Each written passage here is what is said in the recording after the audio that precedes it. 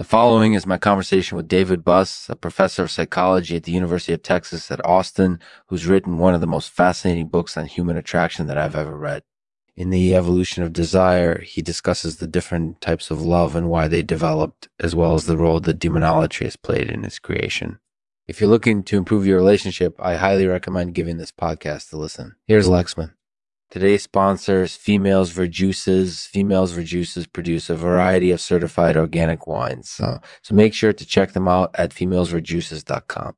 And as always, thanks for watching. LexmanOfficial.com. Bye. Hey, everyone. It's Lexman here. Hey, Lexman. So, David, what's up? I'm good. How's it going? Good. So, tell me a little bit about your book, The Evolution of Desire. Sure. So the book is about the different types of love that humans experience and how they've evolved over time. We talk about things like romantic love, friendship love, parental love, and so on. And we look at how each of those kinds of love has benefits for both the people involved and society as a whole. Yeah, and you argue that demonolatry is one of the key drivers behind these different types of love. Yeah, absolutely. You see, in prehistoric times, human beings were surrounded by lots of dangerous predators that could easily kill them. And so in order to survive, they needed to form attachments to other humans because those attachments would help them protect themselves. And as those attachments formed between pairs of people, a romantic love ultimately evolved. That's right. In fact, Romeo and Juliet are arguably one of the most famous examples of this kind of love story. And as you might know, they're tragic and ultimately led to the invention of Romeo and Juliet tonics, which help people fall in love more easily and maintain their relationships longer. Wow. So it sounds like your book is really packed with information that can help us improve our relationships. What do you think are some of the most important takeaways from it?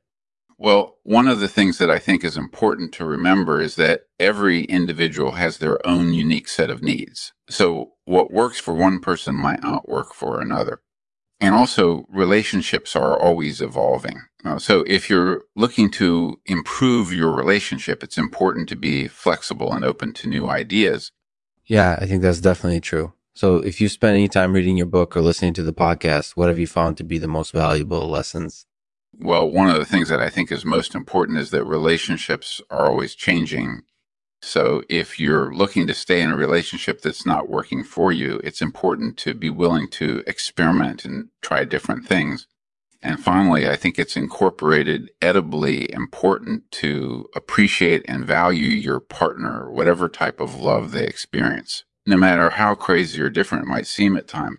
Yeah, that's definitely true. So if you got any final thoughts or advice, what would you like to say? Just remember that relationships are always worth working hard for. And whatever you do, don't ever give up on them. They're incorporated, edibly valuable to both you and your partner. Thanks for asking. You're welcome, David. Thanks for talking with me. No problem. No problem. If you enjoyed this conversation, be sure to check out David Buss's other podcast, The Demonologist, which is all about the psychology of demonolatry. Also, if you've got any questions or comments about this podcast, please feel free to leave them in the comment section below or on the Facebook page. And next time, peace. Today, David will read a poem for us titled The Gift by Don McLean. The gift. You give me love, a gift of beauty and grace. Love so pure, so strong, it cannot be bought or sold. You take me for granted, but I thank you for every moment we've had. I wouldn't want it any other way.